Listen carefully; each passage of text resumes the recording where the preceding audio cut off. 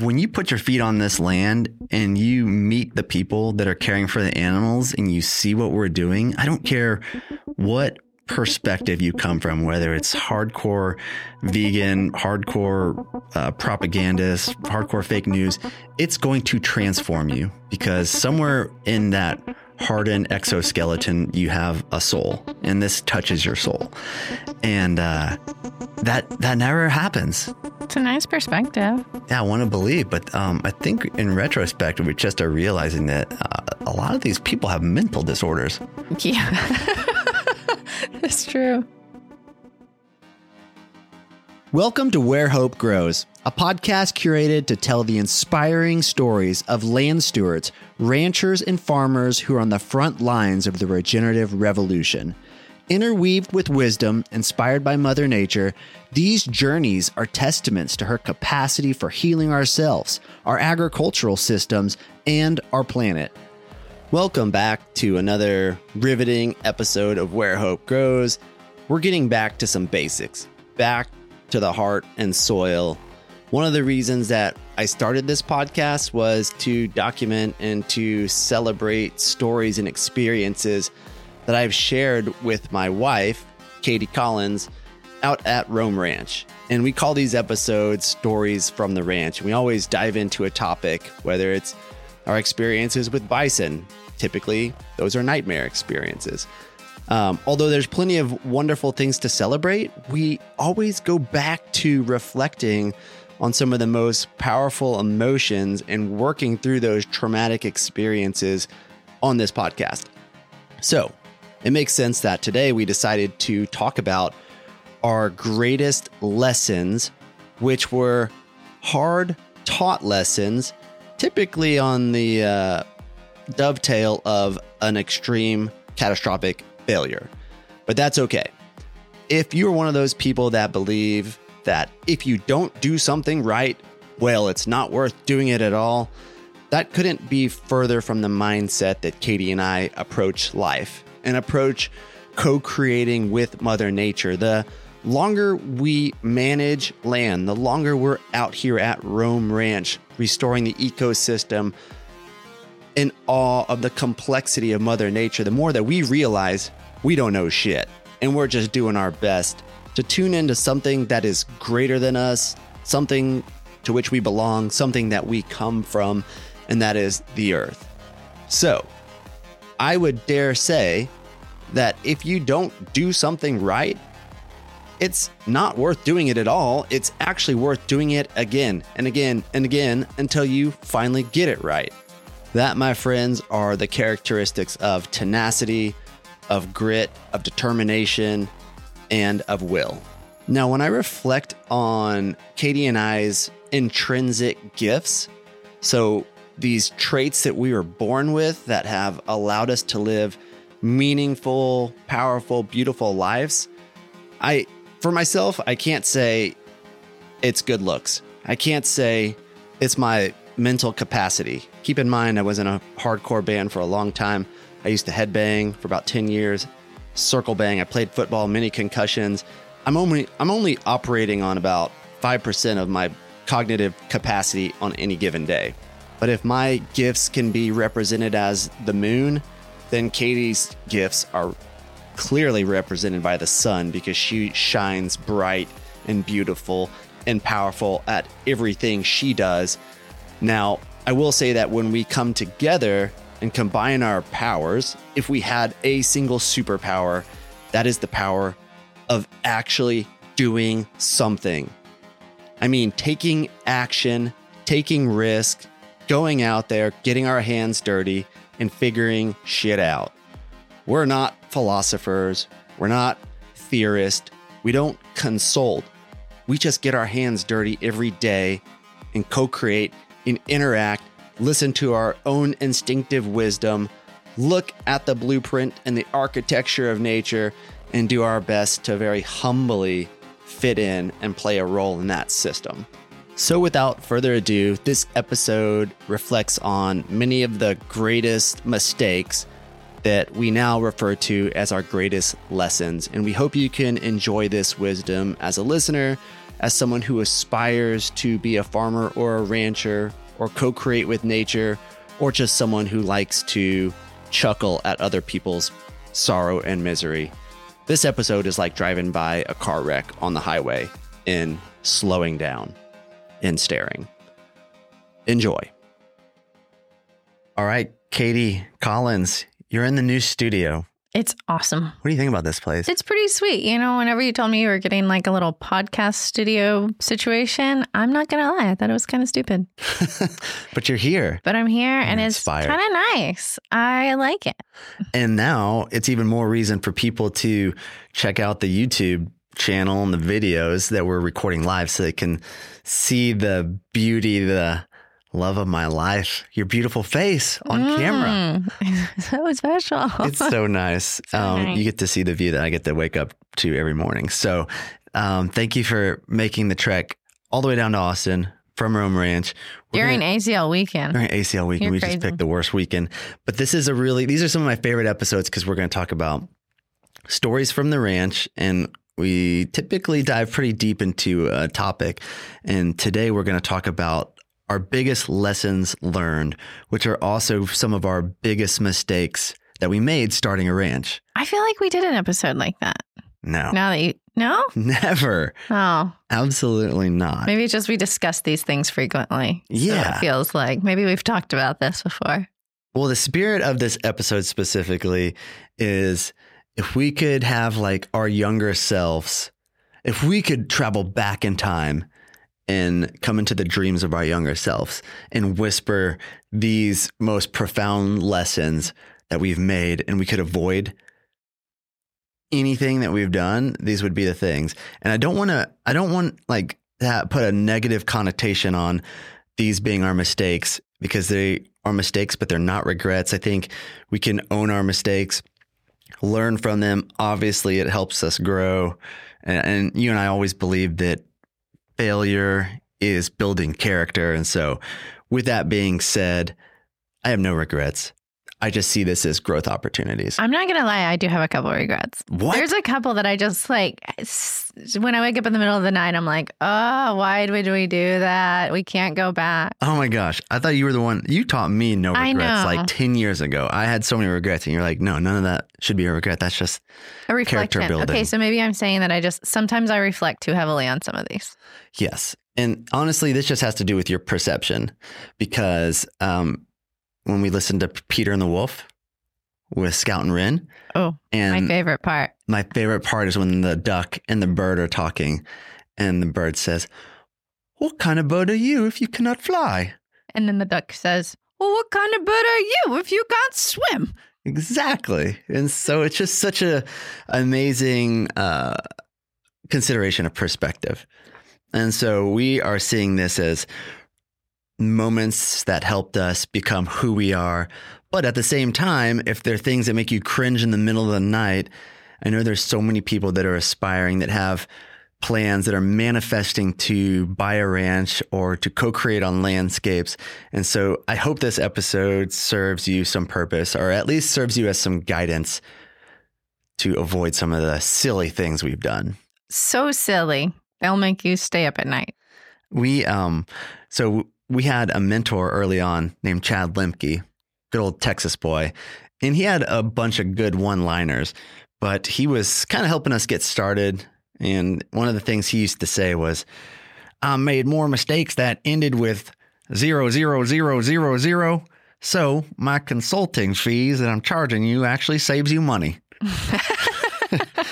Fair. And so we're not really big consultant people by any means. Feel like for the most part, they're kind of scam artists.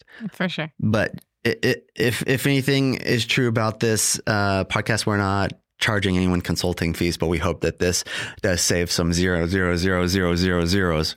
I hope it saves you some nights awake and saves some animals' habitats. Yes. Okay. So let's start off with, I'll just throw one out there and we can riff on it. But when we first bought the ranch and we brought the bison out, we thought it was really important to train the bison to eating alfalfa cubes, which alfalfa is like this hyper palatable, high protein, sweet grass pellet. And we used it as a really important tool to teach the bison how to move through new pastures and how to pay attention to us as managers. Really important for rotating in our grazing plans.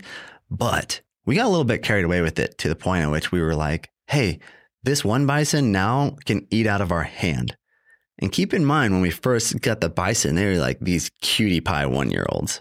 Oh, they were so, like not threatening. Very little, very cute. I think they were one and they were so sweet. And then we had this one that was she had eyes of an angel. Her name was Poppy. I feel like we might have talked about her before, but Poppy was a true like soul that we had encountered in another lifetime. And all you had to do was just get down to her level and put your hand out. Well, not all you, but all I had to do was get down to her level and put my hand out, and she would just walk right up and take a little nibble. Oh my gosh, I forgot all about that. You took it to a whole nother level. I was talking about like feeding out of the mule. Oh, okay. Out of the vehicle. But yeah, Katie would get out in the pasture, walk 50 yards away from any opportunity to save herself if things went south, and get on her knee and feed this bison. Well, yeah. And so I guess the context here is everything sounds good. You're like, this is so cool. We have this one sweet bison that you can hand feed and many others too.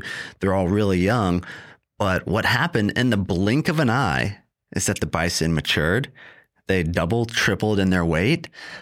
So now we're not feeding cute little babies. We're feeding huge. tanks. Yeah. I remember one day Cecil stuck his head in the mule and we all like shifted as far away as we could. And I was like, oh no, his horns are going to get stuck on the edges of the frame. I mean, and he's going to flip this shit over. Easily.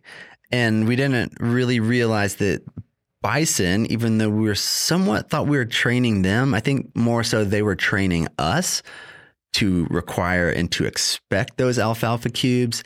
And bison, it's still a wild animal. It's not a domesticated species like cattle, sheep, goats.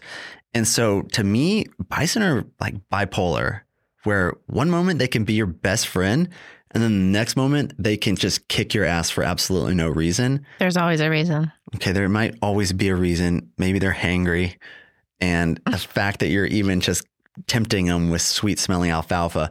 But the script flipped. We thought it was like so cool. And then in the matter of 2 years, it became a problem. Like terrifying. Because like even when we were coming into the pasture through a gate, the whole herd would sprint over to us because they thought they were getting fed. Mm-hmm. And so it became a problem. It was hard to open and close gates. Yeah. It was dangerous and super sketchy because when we had guests out to the ranch, they would literally crowd up right next to people. Yeah. Public tours. Like I felt like it wasn't out of the ordinary for an animal to jump onto a tour trailer full of people. We did have that happen. Yeah. One time we made people sit on hay bales in the trailer. Yeah. And the bison were eating the hay from under their butts. Mm-hmm. Yeah, we made some really stupid mistakes. So that was we were so lucky that we didn't have anybody get hurt or a vehicle get flipped over. Yeah, because it kind of came down to that point. I remember a couple of times towards the end where some of those big bulls, they were like, like Moses parting the Red Sea, where they were just standing in front of the vehicle and they were like, "Thou shalt not pass unless I get fed," and you'd be like, well, shit, I don't really have anything, big boy, big Cecil. And they would just keep walking up closer and closer. And then they would start rubbing their head on the back of the mule. And you'd be like, that's just freaky. And then you'd feel the back tires of the mule get off the ground. And you're like, I think he's communicating that we better feed him. Mm-hmm. And so it became such a liability. We're so lucky that we didn't get flipped over. But I think if we could do it differently, we certainly wouldn't. We would have cubed the animals to train them to move through gates, but never allowed them to eat out of our hands. Or out of a non-moving mule. Yes. I still am tempted every now and then. I don't know what it is about like the human brain that we desire to have a connection with an animal species. But every time that who I assume is Poppy's baby, I guess she wouldn't be so much of a baby anymore, comes up to the mule, I'm like, oh, I know you. Yeah. And I I just want to give him a little treat, Just want to touch his little nose and say hi. Just not smart. Don't do it. Don't do it. I always felt like getting a little bit of bison slobber or drool or even like mucus from the nose on your hand was like all the cold and flu prevention I needed for the whole year. It was like a inoculation of my microbiome, and I just wanted it. That's interesting. Yeah. I don't know if that's been scientifically proven. There's other ways to go about boosting your immune system that doesn't involve the potential of getting gored to death. So that would be a huge learning lesson and consideration. Certainly not on the top, but I think that was something that we wanted to mention. I'll move on to number 2. And this would be allowing the land to rest a little bit longer than we did. We were so eager, so passionate about Alan Savory's work, about the Savory Institute, really recognizing the keystone importance of having ruminant animals as a part of an ecosystem. Contextually, where we were acquiring so much farmland that had been chemically managed, intensively mechanically managed, degraded to the point at which all the topsoil was lost. Bare soil as far as the eye can see when we bought the property. In our minds, we were like, we got to get animals out here pronto, it made sense, but contextually, I don't think that was appropriate. I think we should have waited at least a year or two for some of the succession levels in nature, some of those early forbs and weedy species to serve their chemical and mechanical purposes on the soil, and then eventually bring the herd out there. Yeah. I think I would have brought less animals out. I don't know if the timing of when we brought them out was as bad as the amount of animals that we brought out. And then just like they quickly started breeding and it became very overwhelming very quickly. Yeah. The old farm fields, it was really like putting a herd of bison on a field that was cement. the apocalypse had happened, like scorched earth. Yeah. And that was super low fertility, nothing that was out there for them to eat. So we had lots of bare soil, which created a whole slew of issues in the summer when the bison are literally standing on soil that's 120 plus degrees.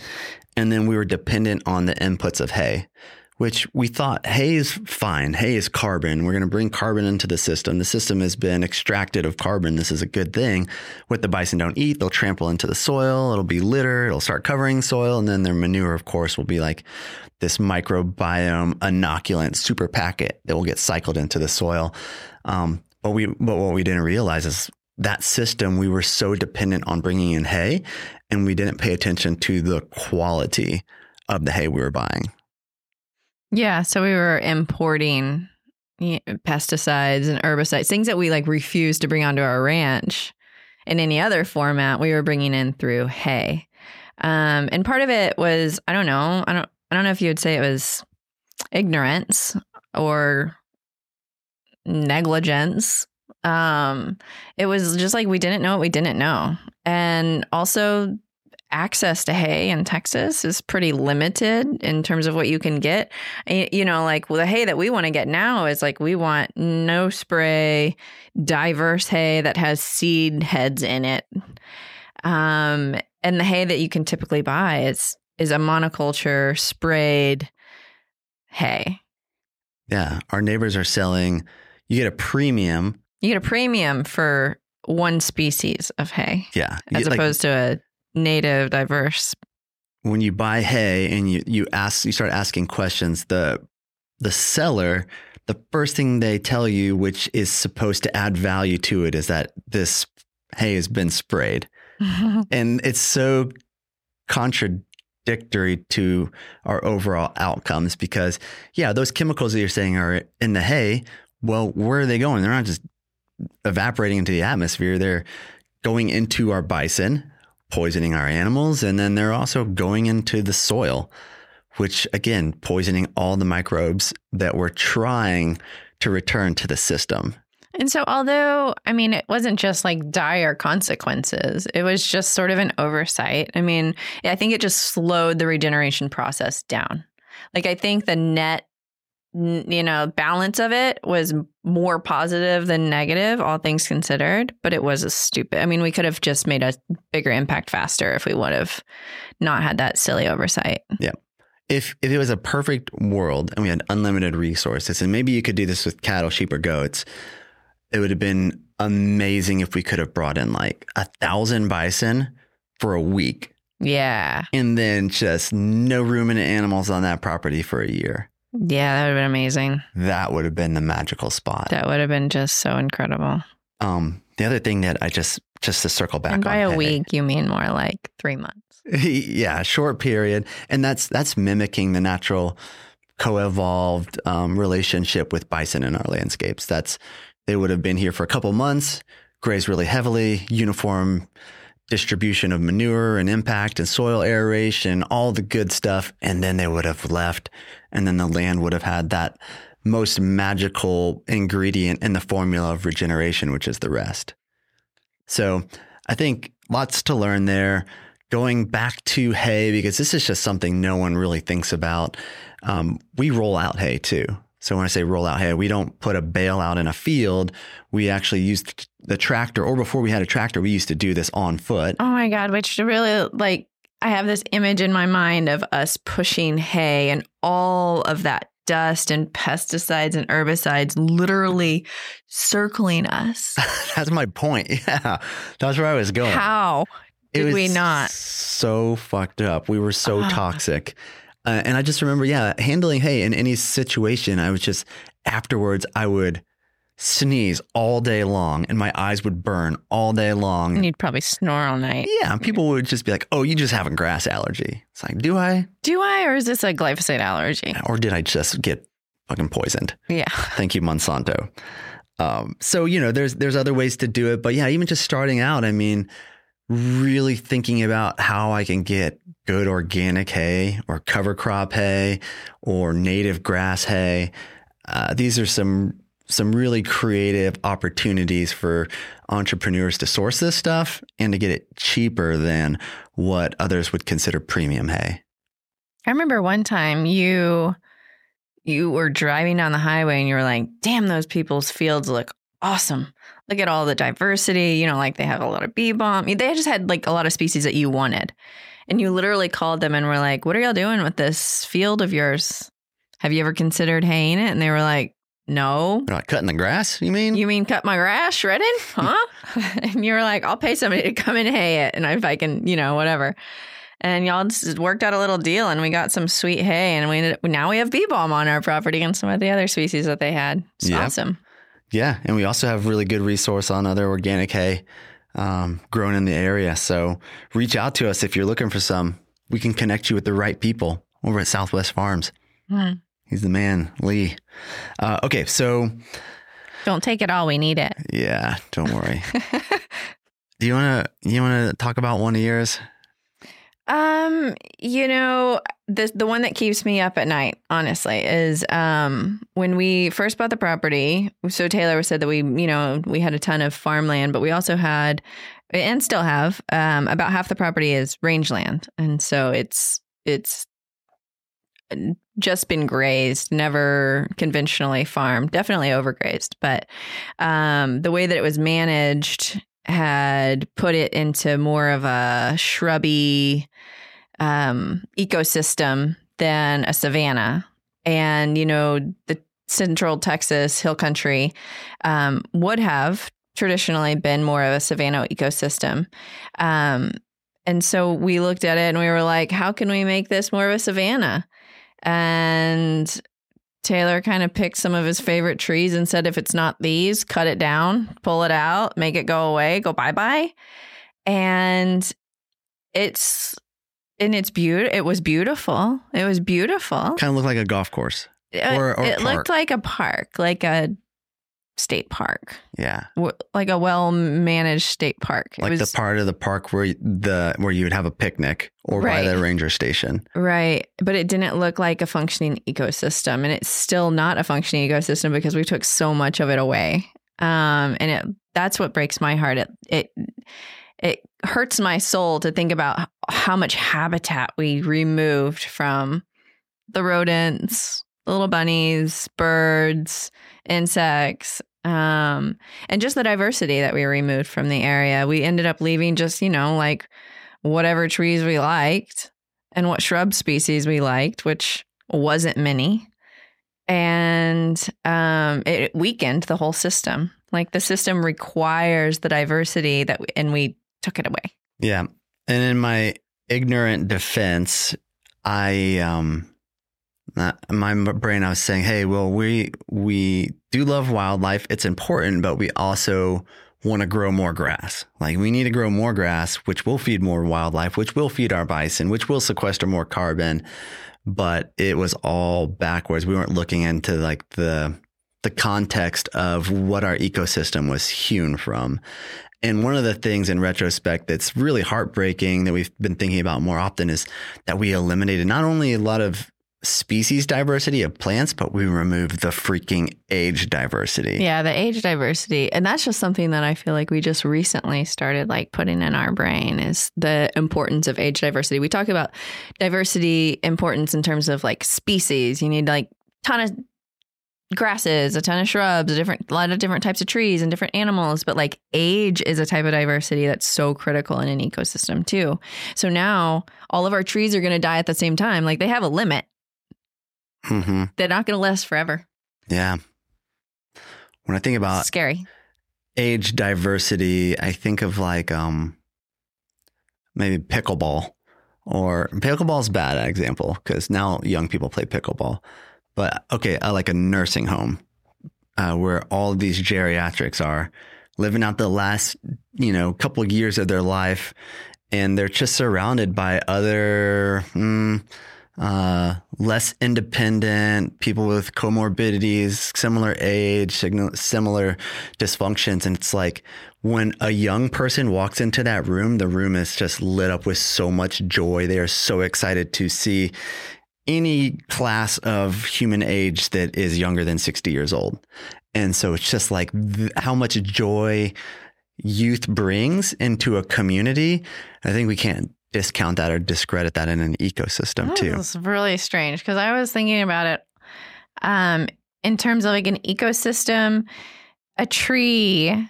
Let's say you have like an entire savanna of 100-year-old trees. Great. But those trees have things to offer for the younger species of trees, and the younger species of trees have something to offer the older species of trees in terms of like, the system is so complex. There's like wisdom that is happening underground through those mycorrhizal fungi systems. Absolutely. And all the things. And so I don't know. It's not just like the young bringing in the joy. It's the old bringing the wisdom or the strength that is there too. I don't know. It's true. It's also connected. And so that's just something that breaks my heart that we didn't really think about diversity of species, diversity of age. And a lot of people, they're just so eager to get started when they purchase land. I remember we just tend to focus on the things we didn't like. Yeah. And I think that's human nature. Like you go out somewhere and you're just looking around and you're like, shit, I wish like these undesirable species were not here.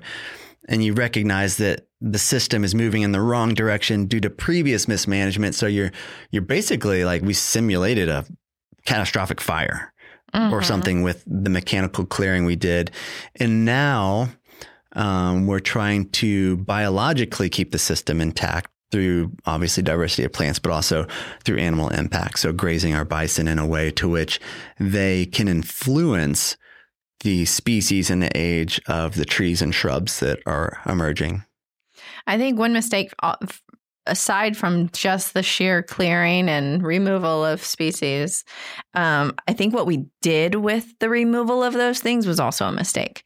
There was such a huge opportunity to utilize the branches, the bark as either mulch or using it to protect other trees or fill it in as like, I don't know, I think you could call it like a litter shield. Mm-hmm. Use it as a litter shield. Use it as a water slowing down system. Yeah, check dams. Yeah, I mean, there were just so many. Been beavers. We could have like used our little beaver inspiration, spirit animals, and made little dams. I mean, there were slow so water many down. great uses of it. I mean, just a pile of dead trees itself could have been habitat for thousands of species. And we just said, nope, it doesn't look good right there.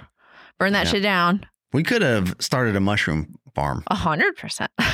Just inoculated these piles of trees. So yeah, now, I mean, it's funny because we burned it. We released that carbon into the atmosphere. Holy shit. And I remember justifying it like, we are releasing a ton of carbon into the atmosphere so that we can grow more grass than that's grown here in the last 80 years. So we can sequester more carbon. So it was like this math formula. And I suck at math. So I think you were also a little obsessed with like biochar at the time. Yeah. Like, oh, biochar. Like, let's spread the ashes. Let's spread the minerals. Which is great. Which is cool. But the funny thing is now, like when I see carbon material from trees, that is like the currency. That is gold. You know, there's been multiple times where I'll be like riding my bike or running nearby and I'll see someone mulching a big ass tree that got struck by lightning.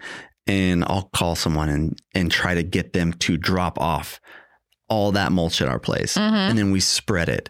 And I'm like addicted to it. I wish we had more mulch. I wish we could drop dead trees from airplanes and helicopters into our big fields. That was interesting. So the pendulum has swung. Mm-hmm. But yeah, and I think all that carbon material, the way that trees work is they cycle leaves, especially on these deciduous trees where seasonally they dump a ton of carbon into that critical root zone, which covers bare soil, which keeps moisture, feeding those roots, keeping the tree healthy, creates that fungal network, and then it all breaks down and feeds the soil. And so we basically removed that whole cycle from the system. Mm-hmm. But now we have the opportunity, if we can put our minds to it, to start bringing back that carbonaceous mulched material and starting to spread them under trees. So yeah, land clearing, just slow your roll. Just don't do it. You think you want to do something and be productive. I do love cactus removal still. Just do push-ups instead of getting on a tractor and bulldozing things. It's true. I think in general, hand doing things, it slows you down and it makes you really think like what's worth the effort. And it also gives you like a different perspective. Like when we did a ton of cactus removal in the winter, it was so awesome to see the habitat that was these cactuses. You know, there were bunnies, there were lizards, there were black widows, there were quail, all these things that would utilize these more established cactuses. And so, you know, we didn't take all of them. We made sure that there was plenty left for plenty of habitat, but the whole field didn't need to be cactuses. Yeah, I feel like what you're saying, we formed a relationship with those cacti, because we were hand removing so many of them. Yeah. That we understood them better. Yeah. And I think that when you sit in a tractor or a skid steer and you put your cover on top of you and you put your headphones in and you have air conditioning blowing at you, like you don't even get the dust. You don't even get anything from a mechanical removal. I mean, it's like a transactional relationship. Yes.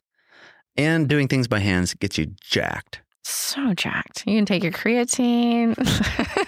You do your just go to GNC and go over to the lumberjack section, and they're going to set you up real nice for doing some manual labor out on a ranch.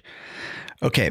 So I would say that's a really good lesson. I definitely wish we could go back in time on that one, but we can't. And these are learning opportunities and moving forward. We're just, we reset everything, but we're laying as good of a foundation. On the bright side, we do have more biodiversity of grass and wildflowers and brassicas and forbs than we've ever had out there. And we can actually utilize it to graze our bison. I mean, before it was so dense, they literally couldn't get through anywhere but the roads. Yep. Okay. So another hot topic is vaccination protocols, because here's the deal. We have these bison. We love our bison. There is an animal welfare component to doing what's right to keep your bison healthy and making sure they prosper. And obviously we don't ever want an animal to be sick or suffer. But Katie and I are going into this thinking bison are the descendants of these wild animals that have been roaming this continent for hundreds of thousands of years, longer than we've been here exponentially. And so to think that this wild animal needs modern medicine to thrive, that's just bullshit. That can't be right. And the other consideration, starting off with a little bit of skepticism, healthy skepticism, is just recognizing that vets, just like many medical doctors, they're a part of the big pharma and big ag system. That's what they know. Those are the tools they know. And so when it was time to do our, annual roundup of the bison to check herd health, to check pregnancy rates, you really depend on an honest veterinarian to tell you what to do because they are the experts. And yeah, year one, it was just like, here is this list of, there had to have been 10 to 12 vaccinations. And the vet was like, if you don't do this, your bison will die. And it just didn't feel right. The gut check didn't feel right. But, kind of just outsourced that decision because we had so many decisions to make. We couldn't become experts at everything. And so we vaccinated pretty aggressively for year one, year two. Yeah. That was a huge mistake. I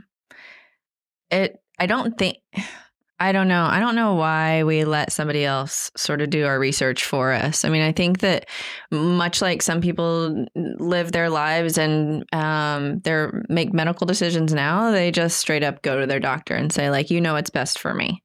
But, it's just so ironic, we made decisions about our own medical care and health, what feels like decades ago now, to say, like, these people actually just met me and they don't know shit about me. I'm going to do my own research, and it's really up to me to make sure that what is being suggested is actually right for me. And so, when we had Scout and Ren, like, we didn't go to the doctor and say, what vaccinations do they need? Like, blindly.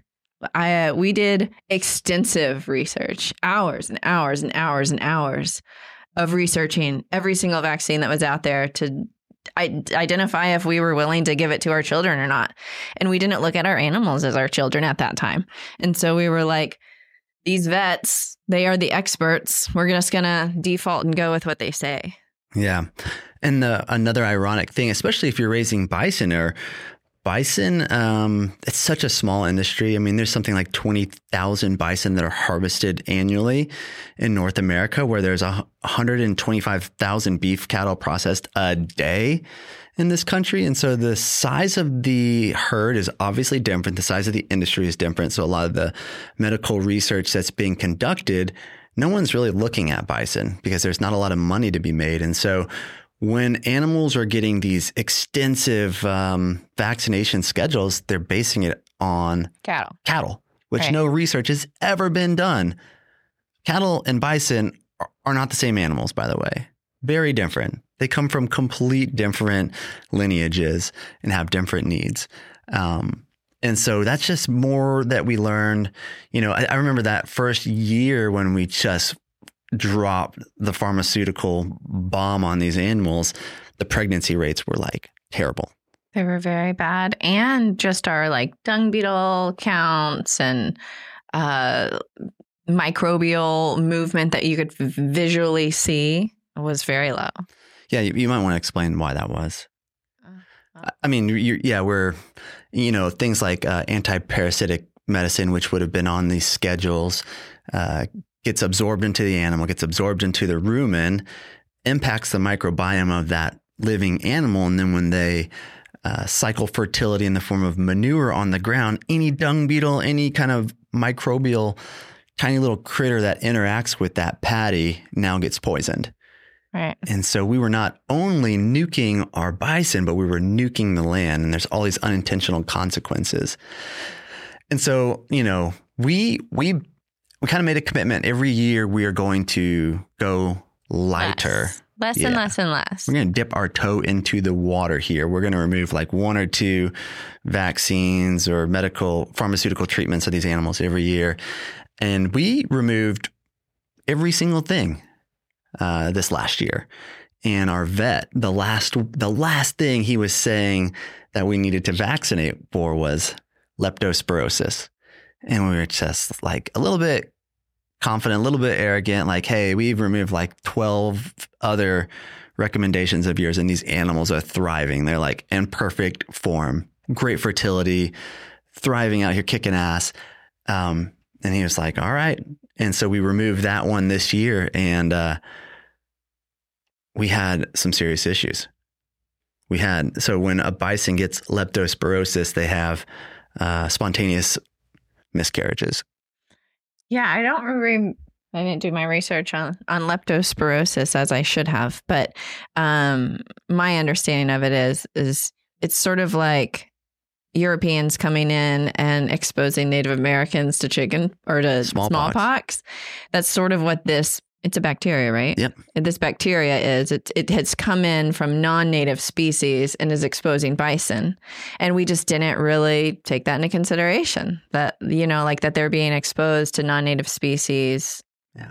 So it doesn't matter that they're native animals and that they're hardy and that badass. have co-evolved to this landscape for millennia. Like the ecosystem is broken. Like we have so much exposure to non-native species.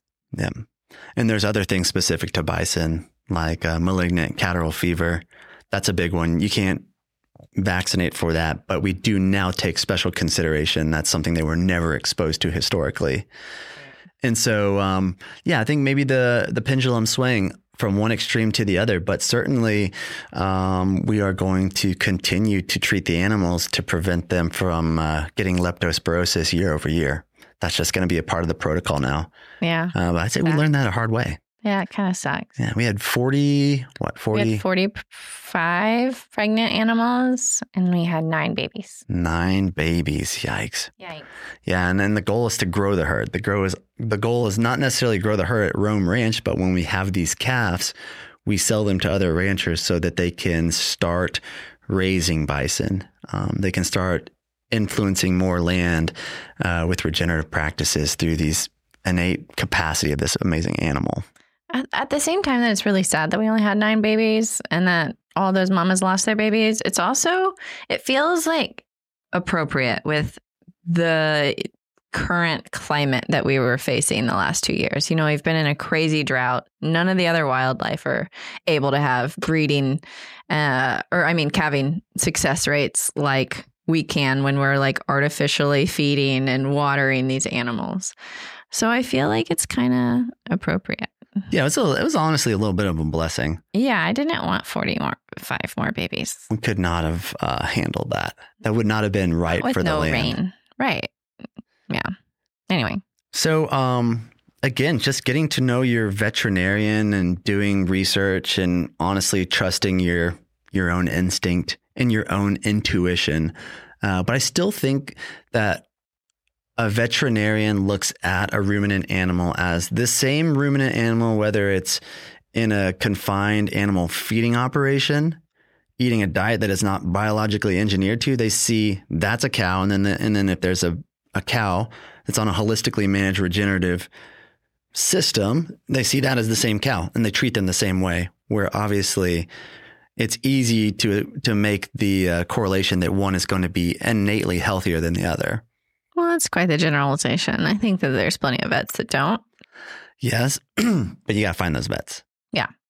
They're not going to just that's probably not going to be your first phone call. Correct. So, okay. The other one, this is kind of like personal for me, but when we bought the ranch, I really wish we could have approached becoming a part of the community differently, specifically with our neighbors. And we did not do a good job. And I don't think we did a bad job. I just don't think we put any effort into it. I think we met the effort of our neighbors. Yeah. We just met that same level of energy. That's true. But I remember the two things that honestly kind of set the stage for me was I remember the first time we went out there and we drove out to the gate.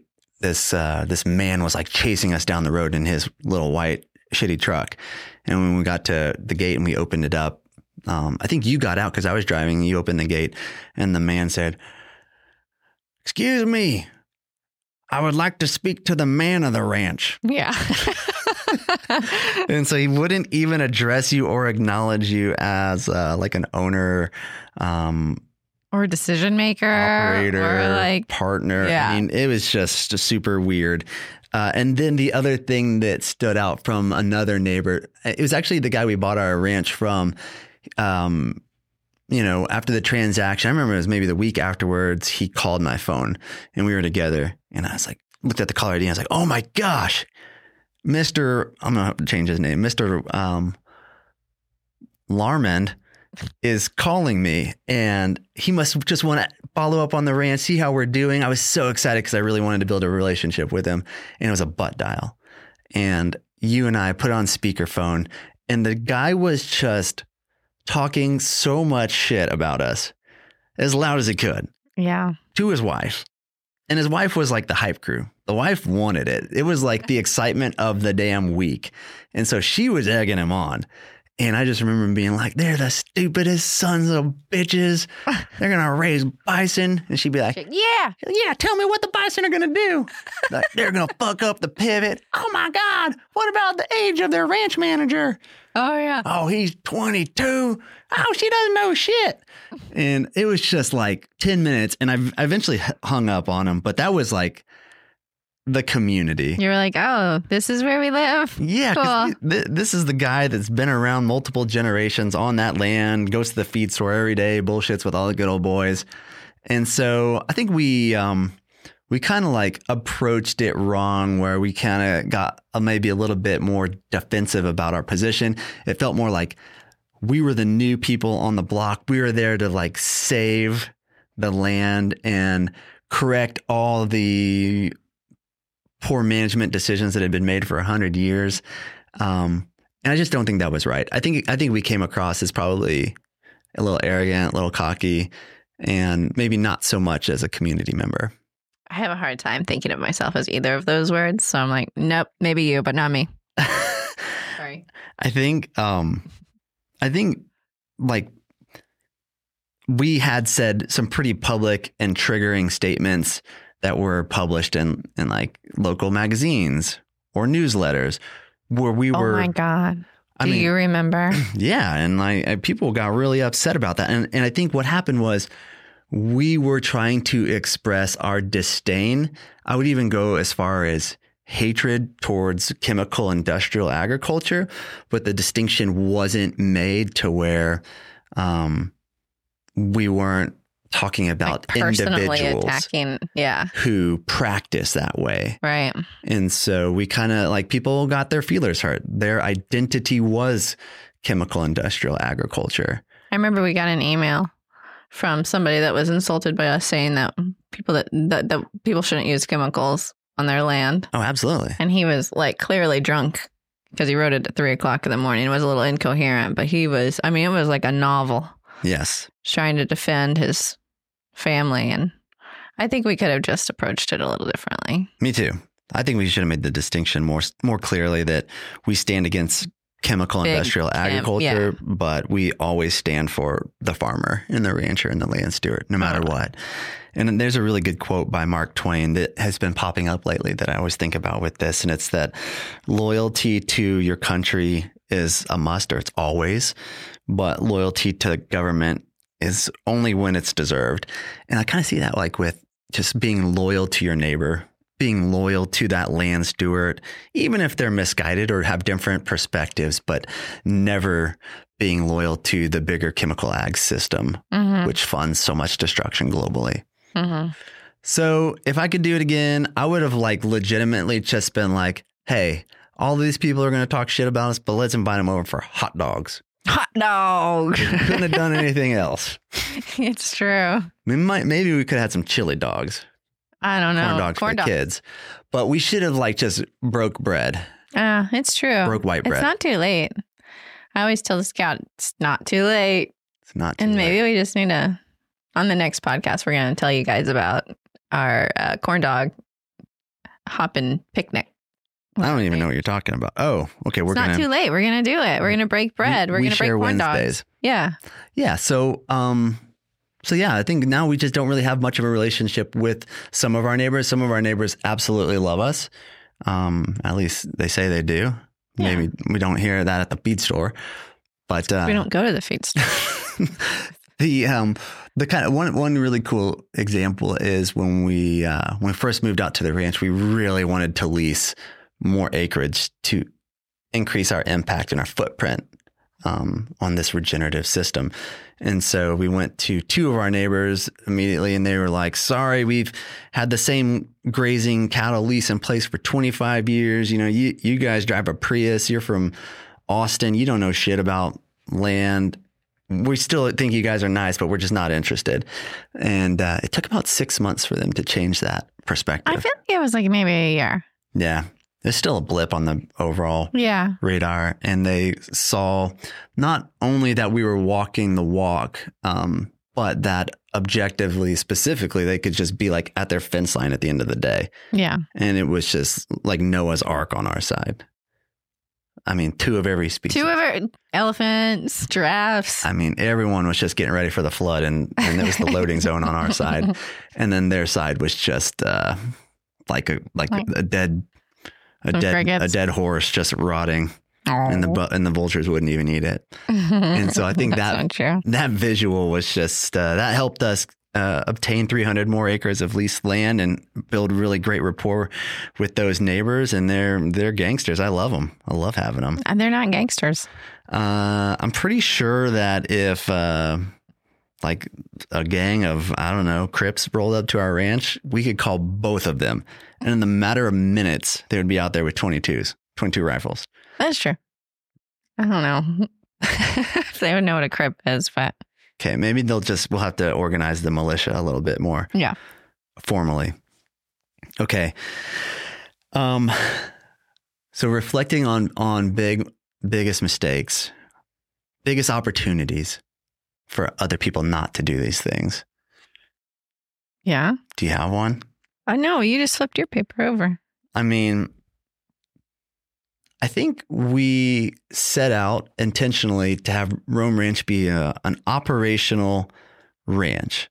So a functioning ranch, but we also had the intention for it to be an educational hub, like an inspirational place where people could go out, see the transformative potential of regenerative agriculture, be inspired, adopt those practices regionally or locally, but then also bring people from communities. And so with that being one of our goals, many times over the years, we've had people, agencies, sometimes fake news, like Vice News, reach out ahead of time, say, hey, we want to do this story. And Katie gave a little bit of this sniff test and said, these people are horrible. Let's not bring them out to the ranch. But I always default to like, hey, when you put your feet on this land and you meet the people that are caring for the animals and you see what we're doing, I don't care what perspective you come from, whether it's hardcore vegan, hardcore propagandist, hardcore fake news, it's going to transform you because somewhere in that hardened exoskeleton, you have a soul, and this touches your soul.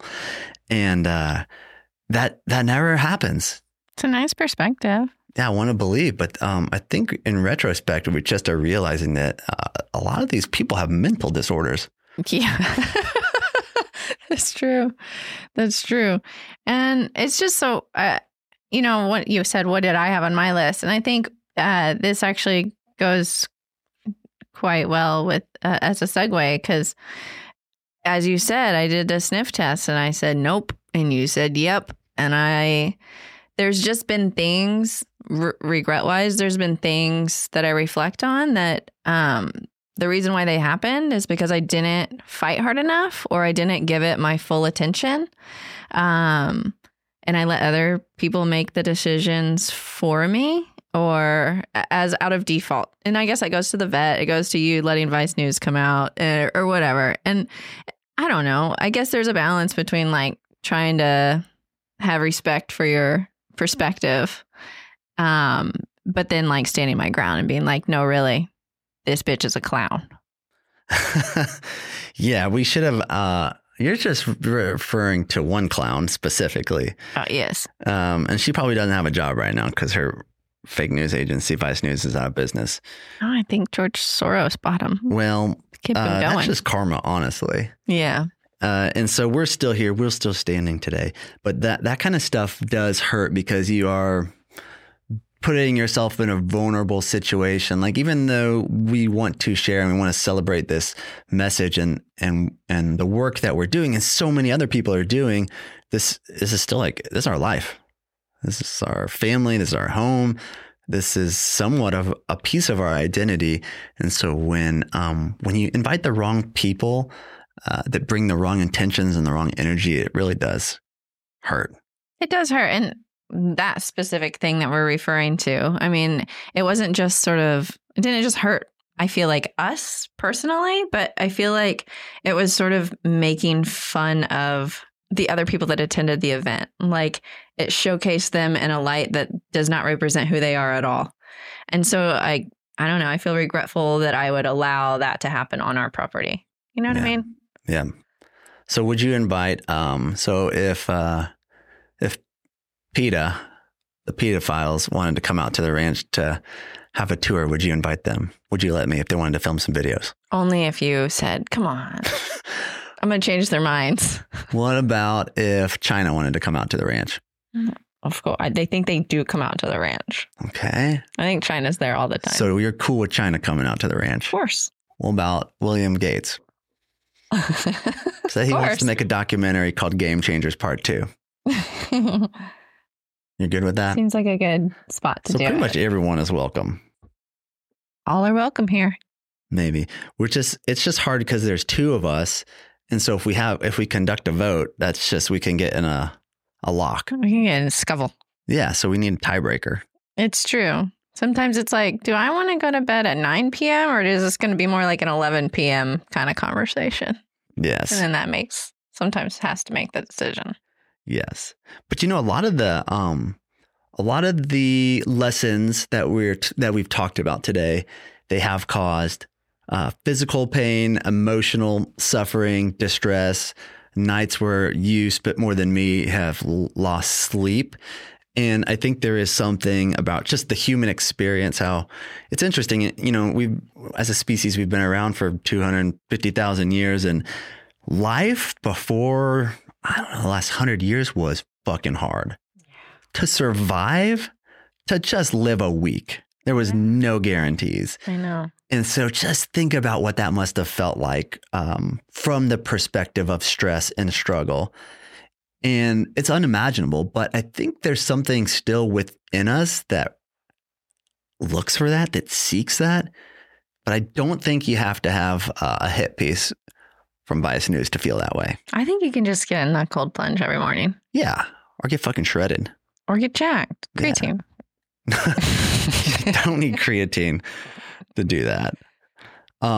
Okay. So my last thing when I was reflecting on this episode, it's kind of lame. So if you have something better, we can go for it. I don't know where you're going with that. Okay. I'll just do mine and then you can wrap it up with one of yours. But so we just refused to buy a tractor for like 2 years because when I think of tractor, I think of just destruction. Green John Deere, just pulling like this big ass till and then unhooking the till and putting this big ass seeder, unhooking the seeder, putting a roller on it, and then just fucking dousing the land with chemicals.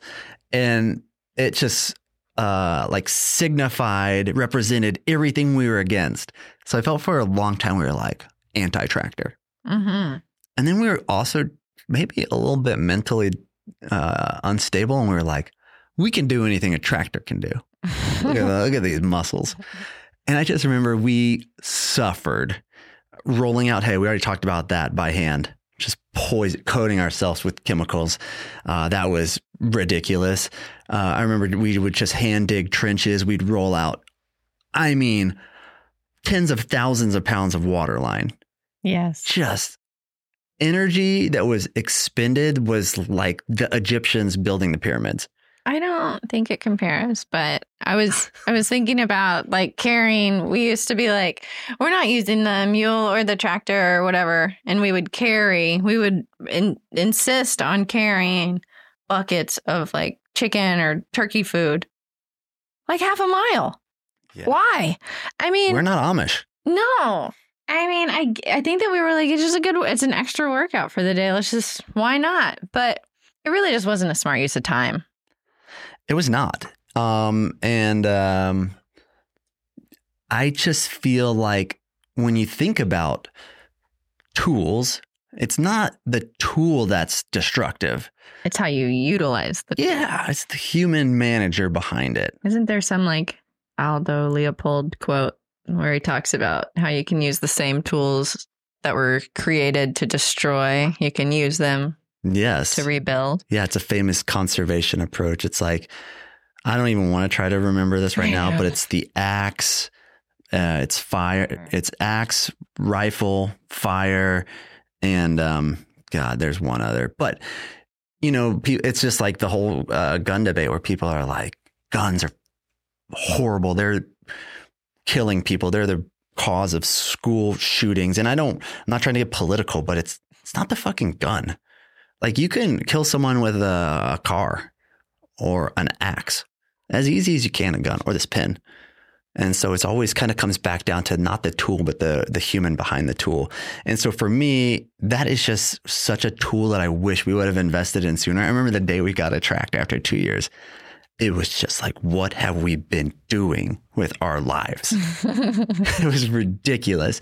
And we were even like planting cover crops, and we would have to outsource that. Yeah. So someone else would bring a tractor so in. stupid. Yeah. And that guy, oh my gosh, bless his heart, Stuart. You remember Stuart? Mm-hmm. This son of a bitch. He all day long sat on a tractor, and we asked him to do this cover crop, no till drill. And he was just like, y'all are insane. This is never going to work. You're loco. And he would just go out there begrudgingly and just slog along. And this poor guy, I mean, we used him for 3 years. And every time we saw him, he had another form of cancer. Mm-hmm. You remember that? Mm-hmm. So yeah, sad. It's really sad. So sad. And it was like such a obvious correlation to us. We're like, this guy for a living contract, sit on a tractor, sprays all day long, chemicals all day long. He's exposed to it. And every time we see him, he's dealing with another kind of cancer. Yeah. Poor guy. Yeah, it's pretty heartbreaking. But maybe in that retrospect, if we could buy another tractor, we bought a used tractor, would you buy a covered tractor? Fuck yeah. Or open air? We went open air. We went open air. I would get a covered tractor for sure. Yeah, I thought covered tractors were for like lazy people who just didn't want to interface with the environment. Like, it was either too hot or too cold, or they just wanted to, like, you know, jam out to which is Alan also Jackson, kind of fun. Which is totally cool in climate control with their GPS. But that was wrong. Yeah. Those people are you had smart. firsthand experience with that. Yeah. If you are rolling around with any heavy equipment in a pasture, you have the potential of running over a hornet's nest. And those hornets can fuck you up. Why don't you tell the story? Okay. Happened to me firsthand. Mm-hmm. I was rolling around in a beautiful, diverse pasture, and it was the end of day, and I parked, got out to look at a water line, and something hit me in the cheek. And I mean, it felt like if we were in the Amazon and that happened, I would have thought one of the untouchable tribes members shot me with a poison dart frog in the cheek, and it was sticking out of my cheek. That's what it felt like. And I just swatted it away like, ouch, that was horrendous. What happened? And then I look up, and there's, I don't know, 100 wasps circling my head. And within the matter of probably 3-4 seconds, I got stung 80 times. Because it was like the wasp stung me. Each wasp stung me like 2 or 3 times, all over my head and face specifically. So I ran for my life, and it was so scary. And that night I got so sick laying in bed. I just started vomiting because of all the toxins that were put in my body from those wasps. But the moral of the story is that's why these good old boys ride around the tractors that are covered. So smart. Yeah. It actually makes a lot of sense. So they kick up those wasp nests, and then they just kind of like get to have a really cool National Geographic. That was a good learning Planet lesson Earth for experience. us. In terms of like things that we regret doing or not doing, that was like a huge wake up call for us that we needed to have like emergency EpiPen kind of situation on hand, because we have no idea who on our ranch or contractor, our kids or whatever, might have like a serious fatal type of reaction to something like that. Yeah, that's a really good point. And even to that realization that we are responsible for our family out there. We can't rely on other people for incidents that are somewhat out of our control. I think we recognize too that fire was something we really needed to take more proactive risk mitigation. Yeah. And so that was something too late, too long, too many years went by, but now we are stocked with fire extinguishers in every vehicle on the tractor, in every shelter on the ranch, just always prepared for if we have that moment to do our best to minimize damage. Yeah. Man, but I remember this really funny, I remember the first time that we ever had a tractor, you were so excited to go out and shred a field. Oh, I was so excited. And you didn't know how to drive the tractor. And so you were it was so bumpy. Didn't change the gears and you were just blazing, hauling ass through this field left and right. And yeah, tractors, they don't have suspensions system. So like it's all fixed. The wheels, how they articulate with the body of the vehicle is fixed. So it's a rough ride. And all these companies, all they do is they'll just put a little spring on the seat. Awful. And oh my gosh, it is a roller coaster ride. I remember I had to stop and go put a sports bra on because I was bouncing. Yeah. I mean, you pee your pants if you have to pee. Mm-hmm.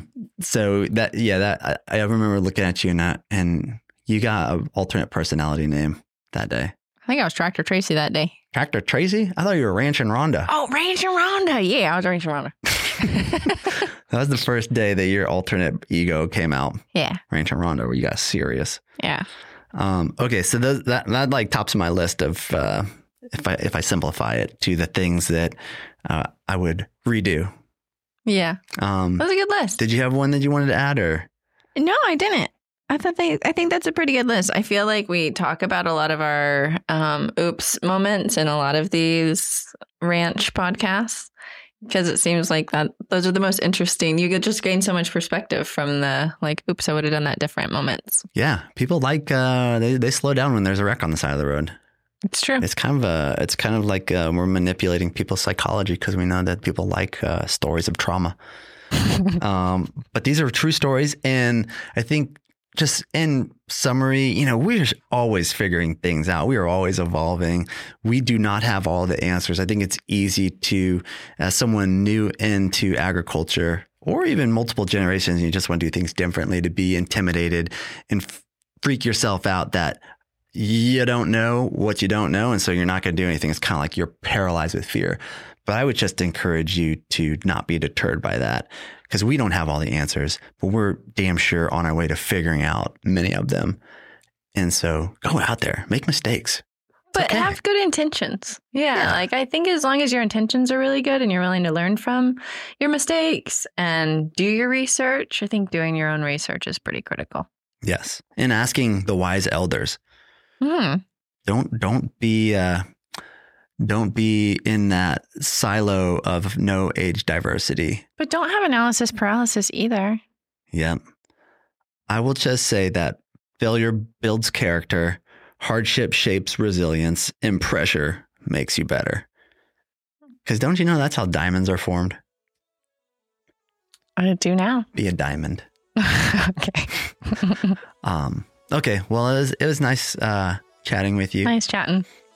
Till next time. We don't usually get an hour to just talk to each other. We're usually interrupted. Stories from the ranch. This is how we're going to do it from now on. Farewell. Bye-bye. All right, friends. I hope you guys enjoyed yet another episode. Take in that wisdom and incorporate it into your own journey. If I could have planted a tree for every mistake that I've made, or planted a flower for every tear that Katie has cried, Rome Ranch would look like the Amazon jungle. And we don't want it to look like the jungle. We want it to be a savanna, because that's what this ecosystem was hewn from. So we want to thank the sponsors of this podcast, Force of Nature. Thank you, Force of Nature. If you enjoy these episodes, if you want to give us a little nod, a little wink, a little sign of support, you can do that by heading over to forceofnature.com and checking out the many amazing regenerative products that we ship all over the country. And all of those animals and all of their innate wisdom and all the life experiences that they have lived, they have also witnessed many mistakes, many errors created by land stewards such as us. But like the resilience of the North American bison, those land stewards prevail. They put their head down and they run into the storm. Get to work. So that's forceofnature.com. Shifting gears a little bit, we are getting into the cooler, I say cooler, quotation marks, air quotes, cooler season here in Central Texas. And that means that we are doing a lot of animal harvesting and butchering, some as a community, some for individual families, and some for ourselves. And we did our first community bison harvest last week, and we had an amazing guest who joined us. He flew from California to participate in the experience, and he came with a note, and the note was so beautiful, and I just want to read it. Let me preface this with saying I encouraged attendees ahead of the event to take some time and reflect on what it would look like to have a relationship with the animal in which they would soon come out to the ranch and harvest. And this friend took it to another level. He wrote this beautiful note and read this note to the animal, to the group, minutes after it was field harvested. So here it is. Dear friend, you and your ancestors have shaped the landscape and enriched humans' understanding of this land throughout time. I will never quite have the same connection you and your herd possess.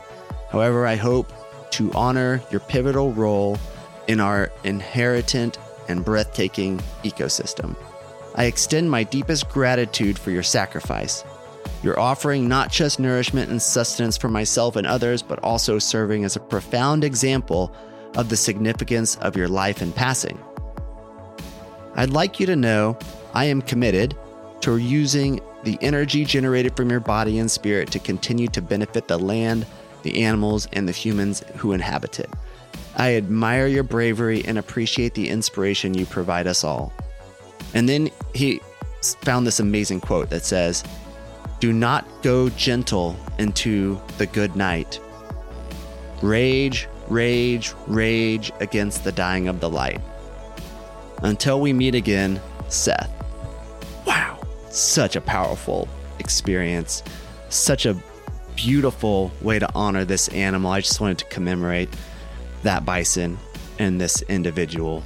So that's it. Until we meet again, may you rage, rage, rage into the dying of the light.